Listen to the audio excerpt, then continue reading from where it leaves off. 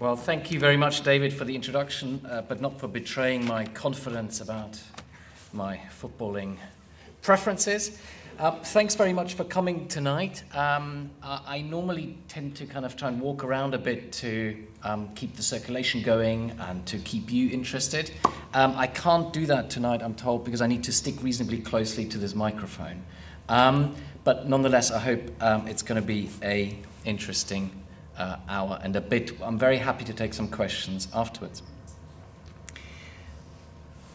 On the 29th of April 1945, US troops, which were part of an Allied force sweeping across Germany to crush what was left of the Third Reich, entered the grounds of a sprawling SS complex in Dachau, near Munich.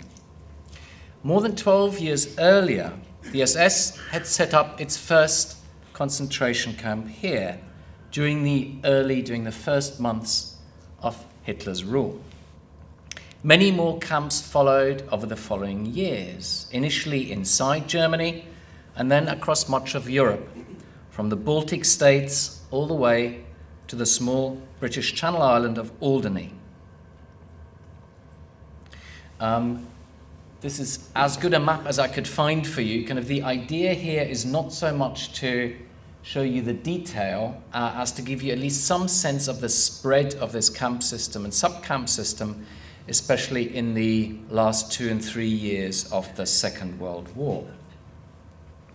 In all, the SS set up 27 main camps and more than 1,100 attached satellite camps over the course of the Third Reich.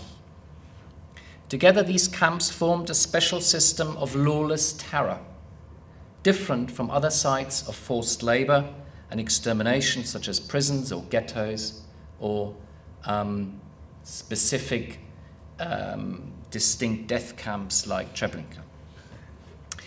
We can estimate that overall 2.3 million men, women and children were dragged to these SS concentration camps between 1933 and 1945. Most of them, over 1.7 million, lost their lives. Almost 1 million of the dead were Jews murdered in Auschwitz, the only concentration camp which gained a central role in the Holocaust, operating from 1942 onwards until 1944 as a hybrid slave labor and death camp. Despite its uniquely destructive role, though, Auschwitz remained a firm part of the wider, larger concentration camp universe you see here. These sites embodied all of the destructive dreams of the Nazi leadership, from the creation of a uniform national community through the removal of or extermination of anyone considered a political, social, and racial outsider, all the way to the mastery over Europe, enslaving foreign nations and colonizing living space.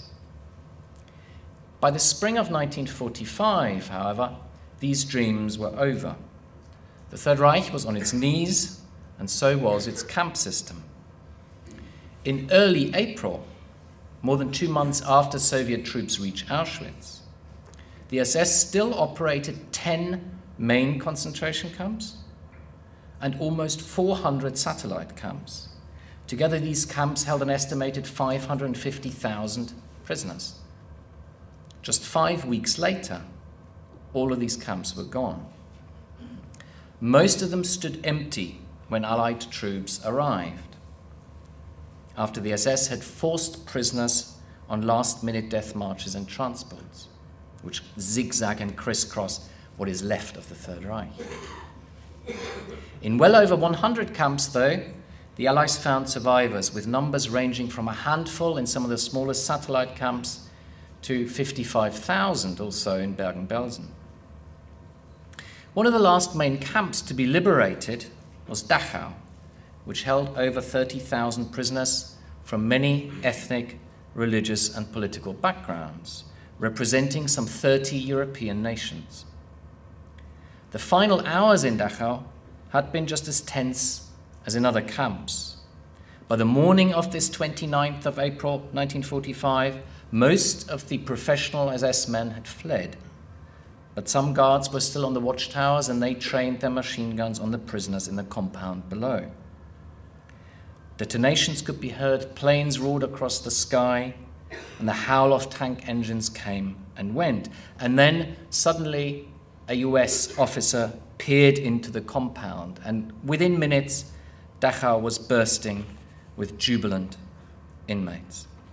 This is a picture taken from one of the watchtowers on the 29th of April 1945. I'm not sure how good the quality is. It has a slight 3D effect from where I'm standing, but I hope you get the gist at least. Even sick prisoners in the Dachau infirmary rejoiced. Among them was a man called Edgar Kupfer, a 39-year-old German political prisoner who'd been detained mostly in Dachau since 1940 for making critical comments about the Nazi regime. He watched from his bed as other ill inmates struggled to their feet, embraced each other, and then stumbled outside. A few hours after this, Kupfer recorded his thoughts, and I quote, "I shall celebrate this all my life as a second birthday, as the day when I received the gift of life anew."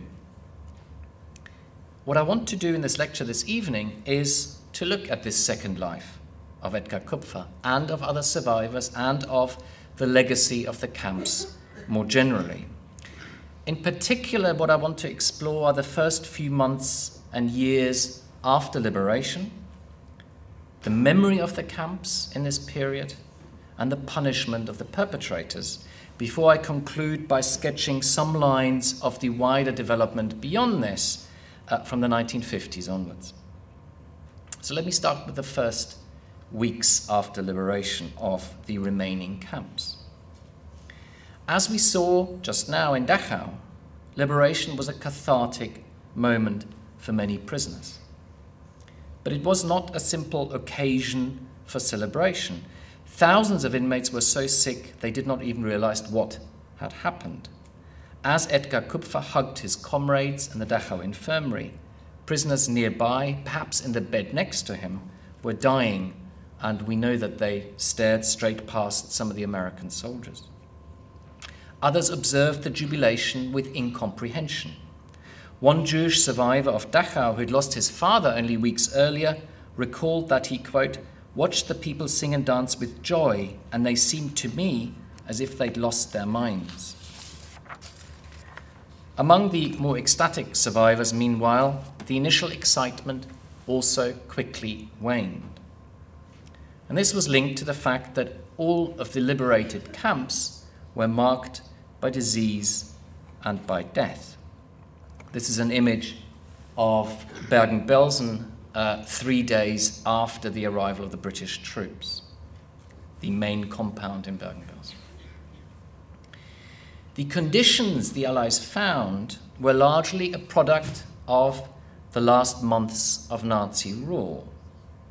It's important to understand that the concentration camps go through a great number of changes over time. In many ways, the pictures which the Allies take on liberation of the camps have shaped this image of the camp and have been projected backwards. But of course, the camps in 1933 and 1939 looked very different to how they look in spring 1945. These conditions, as I say, were the product largely of the last months of the war, when dirt, illness and disease and hunger had multiplied due to unprecedented overcrowding and deprivation, while the SS simultaneously engaged in a final round of mass executions in the camps. It's impossible to say how many prisoners perished between January and May 1945 before the Allies arrived, but an estimate of around 300,000 victims is probably not wide off the mark. The prospects of many survivors was bleak too. Emergency relief for what I estimate to be 250,000 inmates liberated inside concentration camps in April and May 1945 fell to the individual Allied forces. but these soldiers were poorly prepared for the humanitarian disaster awaiting them. And the situation, especially in the largest camps, remained critical for several weeks. 10 days after liberation, some of the Dachau barracks, built for 75 inmates, were still packed with up to 600. Some of them sick, some of them dying, some of them dead. As Edgar Kupfer noted at the time, quote, "Many freed comrades won't experience much of their freedom." During May 1945, in this 1 month after liberation, over 2,200 Dachau survivors perished, and matters were even worse in Bergen-Belsen. In all, I would estimate that up to 30,000 prisoners who'd been freed in spring 45 perish within days or weeks of liberation. Mass death was not the only legacy of the Nazi era inside these compounds. During the first days in the liberated camps, the Allies relied heavily on selected inmates, building on existing hierarchies and structures which had emerged over the previous months and years. Even terms like block elders, the term used for the prisoner put in charge of specific blocks, remained in use after liberation. These influential inmates, block elders, other so-called kapos I'll come back to later, often led international committees of prisoners, as in Dachau and other camps. And they helped to distribute supplies, enforce discipline, and stop plunder of the SS depots. As soon as the SS had departed and the camps were liberated, in a number of camps, storerooms were found full of food and clothing which hadn't been distributed. An appeal of the Dachau Committee of 8th of May 1945 reads, quote, "No chaos, no anarchy." That was the motto given out to the survivors. These international committees which sprang up were dominated by former political prisoners who would shape the memory of the camps for years to come. By contrast, social outsiders had no voice at all, and Jewish survivors, who made up perhaps 30% of the inmate population in early spring 1945, were marginalized too. Jews in Dachau and elsewhere had to fight for a voice, for representation, for a place on these international committees. There were plenty more conflicts between inmates. Political tensions had poisoned the atmosphere in the liberated camps, just as they had done during the time the Nazis had ruled the camps. So a lot of conflict within the prisoner community between different political groups. And these tensions also persist into Cold War Europe in the 1950s, with entrenched battles between survivor groups over commemoration. Even more pronounced were clashes between national groups, which was another legacy of the wartime camps. Together with gender, nationality was the main structuring principle of the post-war inmate community, with separate barracks by nationality, separate organizations, spokespersons by nationality, and separate newspapers. During the 1st of May celebrations, a big moment for many of the left-wing prisoners surviving in the camps, most of the former prisoners marched under their own country's banner, not under the banner of international solidarity, much to the dismay of less patriotic inmates like Edgar Kupfer. Meanwhile, there are also conflicts between survivors and their liberators, which often stemmed from the discrepancy between the norms of civil society and the norms of the camp, which were deeply ingrained in the survivors. The greatest point of contention was the restriction on inmate movements, as several camps went into temporary lockdown. The military authorities wanted to contain looting and diseases outside the camp. They wanted to keep roads free for demobilization. They wanted to prepare for orderly releases. But for the inmates, this seemed as if they'd been imprisoned one more time. In the end, these tensions eased, and they eased quite quickly, because the camps were cleared by the Allies at a pretty fast rate.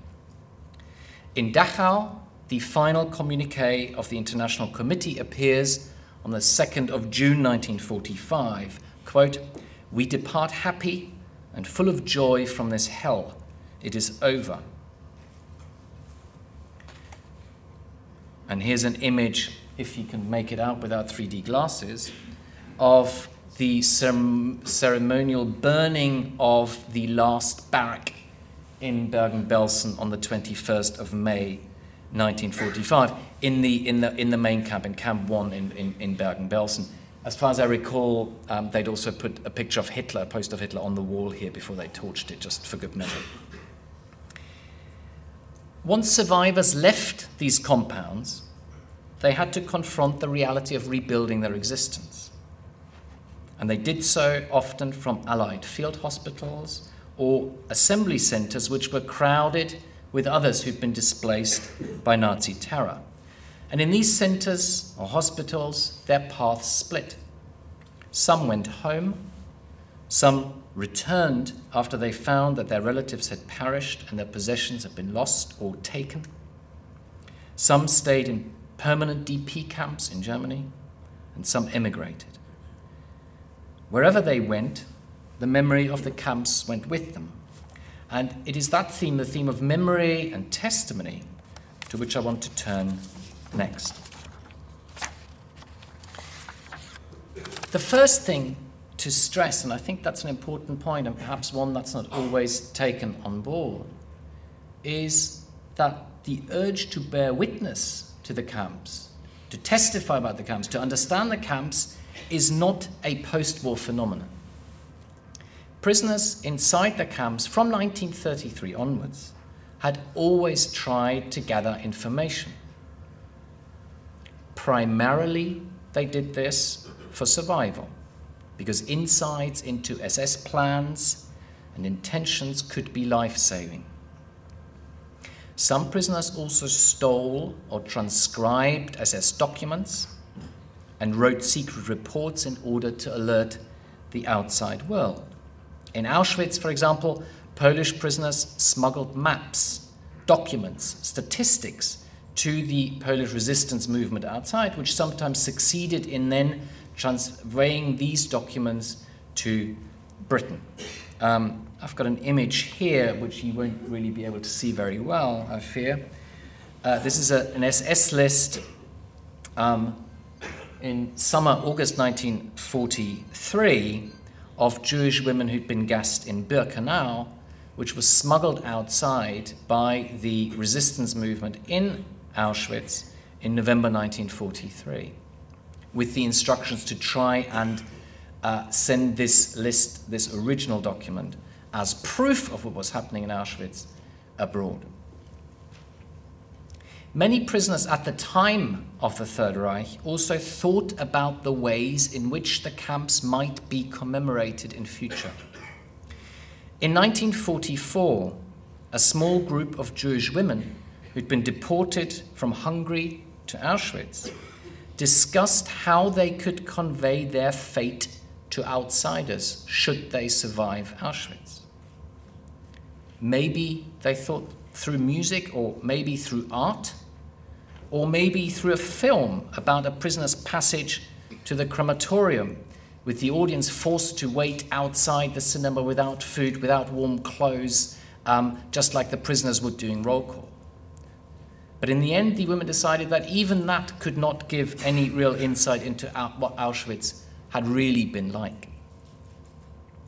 Many other prisoners during the time of the Third Reich grappled with similar questions.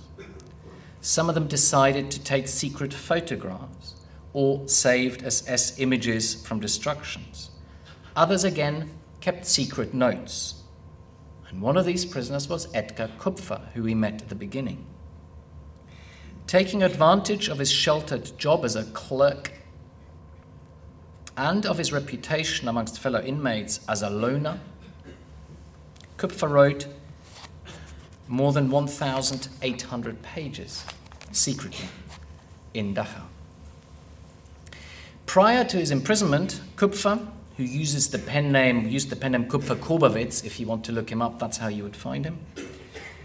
Prior to his imprisonment, Kupfer had worked as a tour guide, mainly in Sardinia, I believe. And he envisaged his book as a kind of grand tour of Dachau. He knew that the SS would murder him if they discovered his secret, but they didn't. And somehow he survived, and so did his notes. Barely recovered from Dachau, he dug up his hidden manuscript on the 5th of May 1945, together with a US officer, and then typed up his manuscript ready for publication. I've got an image here of Edgar Kupfer taken in early 1946, which is a slightly odd picture, and I would hazard a guess that it was intended as a kind of publicity photograph for the book he hoped would appear within months. We see him here sitting in his old Dachau prisoner uniform, holding on his lap the reams and reams and reams of pages which he had secretly written and hidden in the camp. After liberation, many thousands of men, women and children were yearning to tell their story. Kupfer was not alone. To be sure, there were also those who wanted to erase the camps from their minds. This impulse was forcefully expressed in May 1945 by Shlomo Dragon, who had belonged to the Auschwitz Sonderkommando. "I desperately want to return to normal life," he told Polish investigators, "and forget everything I experienced in Auschwitz." Still, survivors were not stunned into collective silence, as has sometimes been said. On the contrary, a loud, a polyphonic chorus rose up immediately after liberation. Within days of the arrival of the Allies or the disappearance of the SS, survivors built memorials, held services, and collaborated on joint reports about the camp. Thousands more accounts followed after they left the camp. And during the first post-war years, a wave of memoirs hit Europe and beyond. Of course, these accounts were not fully representative. I don't believe you will find a book or a memoir by a Jewish prisoner about his time in Mauthausen-Gusen between 1940 and 1943, because no Jewish prisoners survived. They belonged to the mass of the drowned, as Primo Levi called them. Equally, social outsiders, including homosexuals and gypsies, were widely excluded from early commemoration. Even if they had wanted to talk, nobody was prepared to listen. Nonetheless, the early survivor accounts give remarkable insights into the inmate experience, as did sociological, historical, and psychological studies written in the first months and years after liberation. These accounts were accompanied by a major Allied media offensive, which began in April 1945. As you will know, the Soviet media had made little of the earlier liberation of Auschwitz in late January 1945, which was one reason why Auschwitz initially remained peripheral in the popular discourse. It wasn't until the liberation of Dachau and other sites by the Western Allies that the camps featured on front pages, on radio broadcasts, in newsreels, in magazine spreads, and so on. I've got here the cover page of a photo essay which appeared in the United States in Life magazine, which featured 20 very explicit images of the Nazi concentration camp, and that appeared in May 1945. Although these early accounts lacked historical perspective, they did convey a general sense of the scale of the crimes that had taken place in the camps. In a May 1945 survey, ordinary Americans, when asked in a big opinion poll by Gallup, when asked about the concentration camps and their victims estimated that on average 1 million concentration camp prisoners might have been killed there.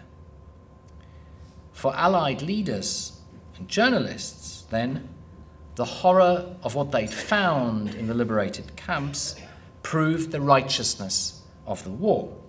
Dachau gives the answer to why we fought, as one US Army news sheet put it in May 1945. In addition, the Allies also used the liberated camps to confront the German population with their complicity, beginning a re-education campaign that continued over the coming months. It started with some locals having to exhume mass graves inside camps or on the trail of death marches. More widely, many Germans were hit by graphic images in the media at the time. According to one observer, the whole country was, quote, deluged with photographs of corpses. This campaign climaxed in 1946, when well over 1 million Germans saw the harrowing US documentary Death Mills, which also placed blame on the shoulders of the wider German population. I have an image here, which isn't a very good one. It wouldn't even be good, I can't blame this one on the projector, of the showing of Death Mills, Todesmühlen, in Munich in early 1946. So over 1 million Germans see this film, 20-odd minute film, in 1946. What about their reactions? How did ordinary Germans react to these scenes? It varied, just as reactions to what was known about the crimes in the camps had varied throughout the Third Reich. Some Germans continued to look away as they had done before, but looking away in 1945 and 46 was very difficult. So some Germans were horrified, expressed shame and outrage, and demanded the harsh punishment of the perpetrators. At the very other end of the scale stood those who dismissed everything they saw and heard as Allied propaganda and defended the camps as well-run institutions for the detention and the reformation of outsiders and dangerous outcasts, giving, in that sense, new lease or continuing the Nazi propaganda image of the camps that had been spread since 1933. Most Germans, though, probably found themselves somewhere in between. They acknowledged that terrible things had happened, but they also denied any personal responsibility. First, they claimed that the crimes had been carried out behind their backs by Nazi fanatics, thus expunging all memories of the pervasive, albeit partial, popular knowledge about the camps which had spread through Germany from 1933. Second, many Germans relativized the camps by equating the suffering and the fate of prisoners inside with their own fate during the war and after. These myths became increasingly entrenched, it seems, in the later 1940s, aided by the Allies' abandonment of denazification, and these myths would form a major part of early post-war German narratives about the Third Reich, and I'll briefly come back to that later. Before I do so, I want to turn to one more important aspect, it seems to me, which also shaped how the camps were perceived, understood, represented in the early months and years after the war, and that is justice. During their imprisonment, it's striking if you read through survivor memoirs, if you read through documents written at the time, diaries of which there are more than one might think, it is certainly striking that revenge fantasies come up again and again at the time, even in the face of death. After liberation, however, revenge killings remained, generally speaking, I would contend, relatively rare. There were hardly any excesses, Edgar Kupfer notes in his diary on the day of liberation of Dachau. Equally important was the relative restraint which was exercised by the Allied forces. Again, there are exceptions. But by and large, the Allies guard the majority of captured perpetrators and put a stop to sporadic outbreaks of survivor violence. In the end, the accused would be judged not by the victims, but by courts. The punishment of Nazi criminals had been a major war aim for the Allies. And investigators arrive in all of these different, not all of these different camps, but in the major camps at least, within days of liberation. The most prominent military court that is then established is set up in a place which many SS staff know only too well, namely Dachau. And one of the documents the Dachau prosecutors, the American prosecutors in Dachau use, are extracts from those pages of Edgar Kupfer's works and writings which have been found so soon after liberation. I have an image here of the first Dachau trial in December 1945. Essentially what happens in front of this Dachau tribunal, for those of you who don't know, is that the tribunal mainly focuses on crimes committed in large concentration camps liberated by the Americans. There are also subsidiary trials of satellite camps or individual staff which had served there. But these camp trials last from 1945, late 45, through 1947. The first Dachau trial is actually of Dachau personnel. Later trials are then of Buchenwald personnel and others. The Americans are not alone in setting up tribunals and courts. The British, French, Soviet, and Polish authorities also conduct early trials of perpetrators. But it is that US court we see here through squinted eyes in Dachau which is the most prolific, prosecuting around 1,000 defendants for crimes in concentration camps.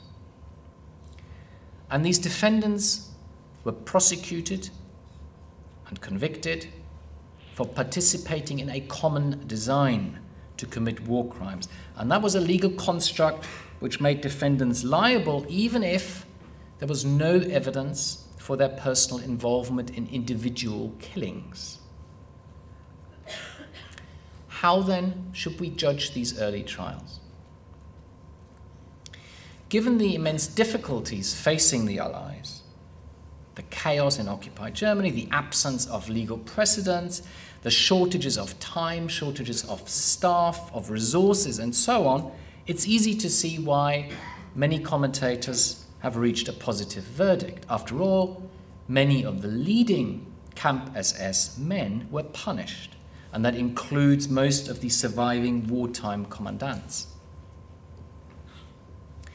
These sentences against some of the major perpetrators can't obscure serious shortcomings of the Allied trials.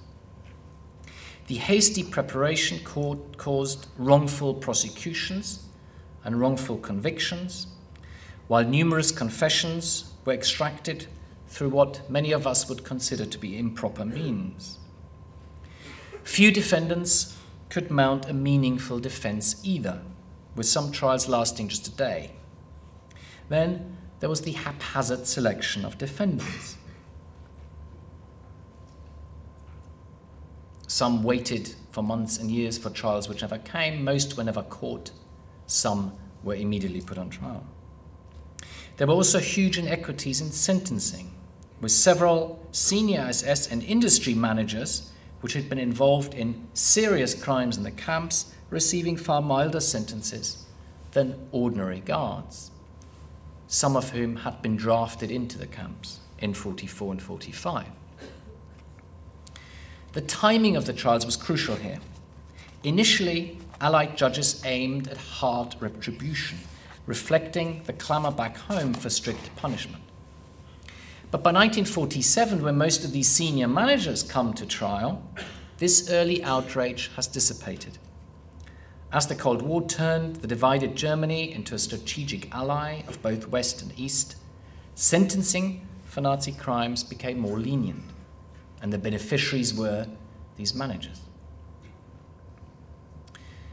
But the most troubling aspect, perhaps, or maybe to me the most troubling aspect of these Allied trials, is their failure to distinguish between SS officers and officials and prisoner functionaries, these so-called kapos, who had been handed temporary powers over fellow inmates by the SS. From the beginning, these two groups, SS and kapos, are often tried together. Unfamiliar with the basic structures of the camps or unwilling to grasp many of the grey zones inside, Allied jurists saw kapos as part of this wider common criminal conspiracy, and occasionally even thought that kapos had been SS members. This resulted in some extraordinary scenes. In the first Belsen trial, which actually predates the Dachau trial we see here, a Jewish survivor of Belsen, who had acted for 2 days as a lowly block elder in the camp, was forced to sit in the dock with career SS men like Commandant Josef Kramer, veteran of Dachau, of Auschwitz and Bergen-Belsen. The numbers of kapos on trial were high. In the US proceedings at Dachau, we see here, almost 10% of defendants were former inmates. And the sentences were severe. In fact, the sentences were often more severe than of SS staff because the kapos had stuck more vividly in the minds of prisoners than some of the more anonymous SS men and women. Given that most kapos had a mixed reputation amongst fellow prisoners, lauded by one group, despised by another, any notion of perfect justice was illusory. But even in the case of universally reviled kapos, one has to ask whether their punishment fitted their crimes. Take Christoph Knoll. Knoll was by all accounts a vicious Dachau kapo. But when he was put on trial in Dachau, the Dachau trial in late 1945, he exclaimed, "A kapo is a prisoner." And he enumerated all of the SS threats, abuses, beatings he had suffered himself over 12 years, almost 12 years in Dachau. The judges were not interested and sentenced him to death. After his death sentence, he received unexpected support by the Dachau International Prisoner Committee, one of these committees I mentioned earlier, run by political prisoners. Whatever the crimes of a man like Knoll, they argued, he was primarily a victim of the camp, and it was wrong to punish him as severely as an SS volunteer. But the US authorities were unmoved and hanged Knoll in May 1946 in Landsberg, together with 26 SS men. Even if one comes to a more positive conclusion about the Allied trials, though, there is the sobering fact that most perpetrators went unpunished. In all, perhaps 60,000 men and women had served in the concentration camps at one time or another throughout the Third Reich. Only a fraction of them had been tried by the time the Allied trials end in the early 1950s. Their punishment now depended above all on German courts in the new Federal Republic and the GDR. But while these courts had started relatively early to hear cases and had passed a rather large number of sentences in the early years after the war, by the late 1950s and early 50s, these trials seemed to be coming to an end. And this was linked to wider changes, in part at least, of the memory of the camps, to which I now briefly turn. So I'm looking at the 1950s and beyond. Because the GDR proclaimed itself as the successor to the resistance against Nazism, the concentration camps, gained an important place in the national narrative from early on. Still, in the GDR, these trials of perpetrators peter out in the 1950s. Also, the official story at that time is highly selective and distorted, based above all on the self-glorifying accounts of communist survivors, epitomized by what we see here, if you can see it, namely the mythical self-liberation by communist prisoners in Buchenwald, which forms a cornerstone of GDR narratives about the camps in the 1950s and after. There was, in that sense, no self-liberation because it overlooks the fact that the Americans arrived first and then prisoners kind of take up arms and play a greater role. Looking over the border into the early Federal Republic, here the story is quite different, but also quite similar. It's similar in the sense that these trials also peter out. It's different in that the memory of the camp is marginalized. And this reflects a wider social and political consensus to leave the Nazi past behind. This amnesia in the early 50s benefits more than anyone else the remaining perpetrators. And under pressure from the West German government, the US releases most of the remaining SS prisoners. The last defendant from those Dachau trials we saw earlier is let go in 1958. Elsewhere, too, popular interest in the camps in this period was waning. In part, this was a case of saturation, as David Cesarani has shown, following the wave of early testimonies, which I've briefly touched on before. More generally, though, public memory of the camps on both sides of the Atlantic is also marginalized by post-war reconstruction and diplomacy.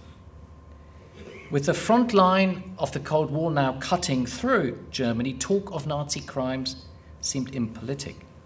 And within 10 years of liberation, the camps had been largely sidelined. But they don't disappear.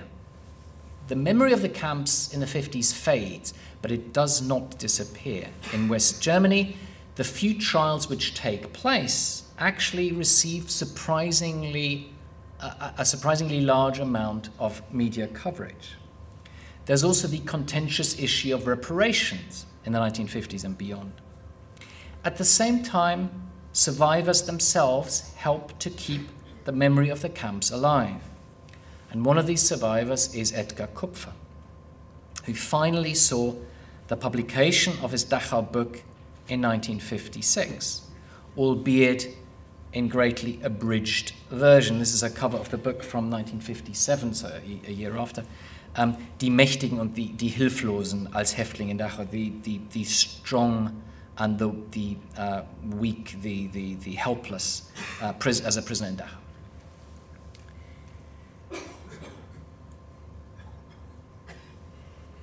Despite some good reviews of this book in Germany, though, it left little impression and sinks almost without trace. And no foreign publisher picks it up either, afraid that the public would not buy it, as Kupfer concludes at the time. Like so many survivors, Kupfer had struggled in the early years after liberation. A bombing raid on Dachau in 1944 had left him with a badly damaged foot, and he also suffered from a depression that pushed him at times to the edge of suicide. He felt like a stranger in his native Germany, and in 1953 he gained entry to the United States, like many other survivors of the camps. But he never settled here either. Following a breakdown in 1960, the destitute 56-year-old wrote to an acquaintance, and I quote from the letter, "My life here in America has not been blessed by fortune. Bellboy in a hotel, security guard in a warehouse, dishwasher, professional Santa Claus, and finally here in Hollywood, doorman in a large cinema." Popular interest in the camps grew again from the 1960s, both in Germany and elsewhere. This was due in part to major trials of SS perpetrators, the Eichmann trial in Jerusalem, the first Auschwitz trial in Frankfurt in the mid-60s, and also to a new wave of survivor testimonies which begin to appear or are rediscovered, like Primo Levi's if this is a man. By the 1980s, the picture of the camps in popular memory had changed significantly. Above all, the camps were increasingly identified now with Auschwitz, with the Holocaust, and with its Jewish victims. Meanwhile, the wider academic community finally discovered the camps too. There are some landmark works which appear in the 60s and 70s, but it's really from the late 80s and the 90s that a wave of scholarship swells up, which shows no sign of abating. The end of the Cold War and German unification had major impacts on memory culture as well, especially in Germany, but also beyond. All of these changes, though, could not transform the lives of the survivors, who bore physical and mental scars that never healed, as we can see by returning at the end one more time to Edgar Kupfer.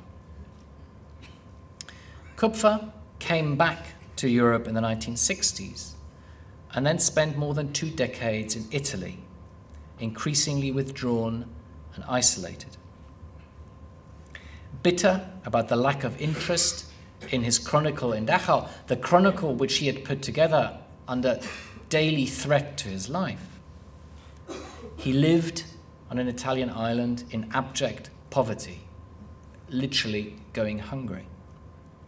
He received some reparation payments in the 1950s after a drawn-out struggle in the courts, and also a paltry pension, which was small because the German assessors had minimized the mental anguish he had suffered.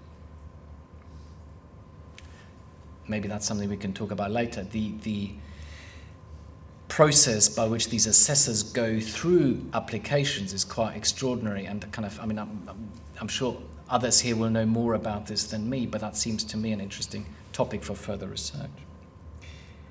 The indignities Kupfer suffered were compounded by the German authorities' failure to ensure timely payments of the paltry sums which were his due. After yet another late transfer, the normally extremely reserved and proper Kupfer finally lost his composure. All these years after liberation, and he still had to beg for every scrap.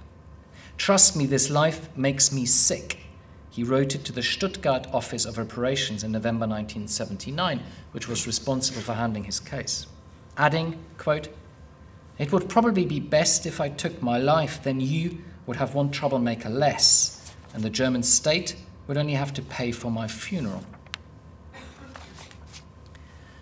Kupfer eventually returned from Italy to Germany and died in a nursing home in 1991 in complete obscurity. He did not live to see the publication of his complete Dachau diaries, which appeared 6 years later, and which has since become an invaluable source for scholars of the camps.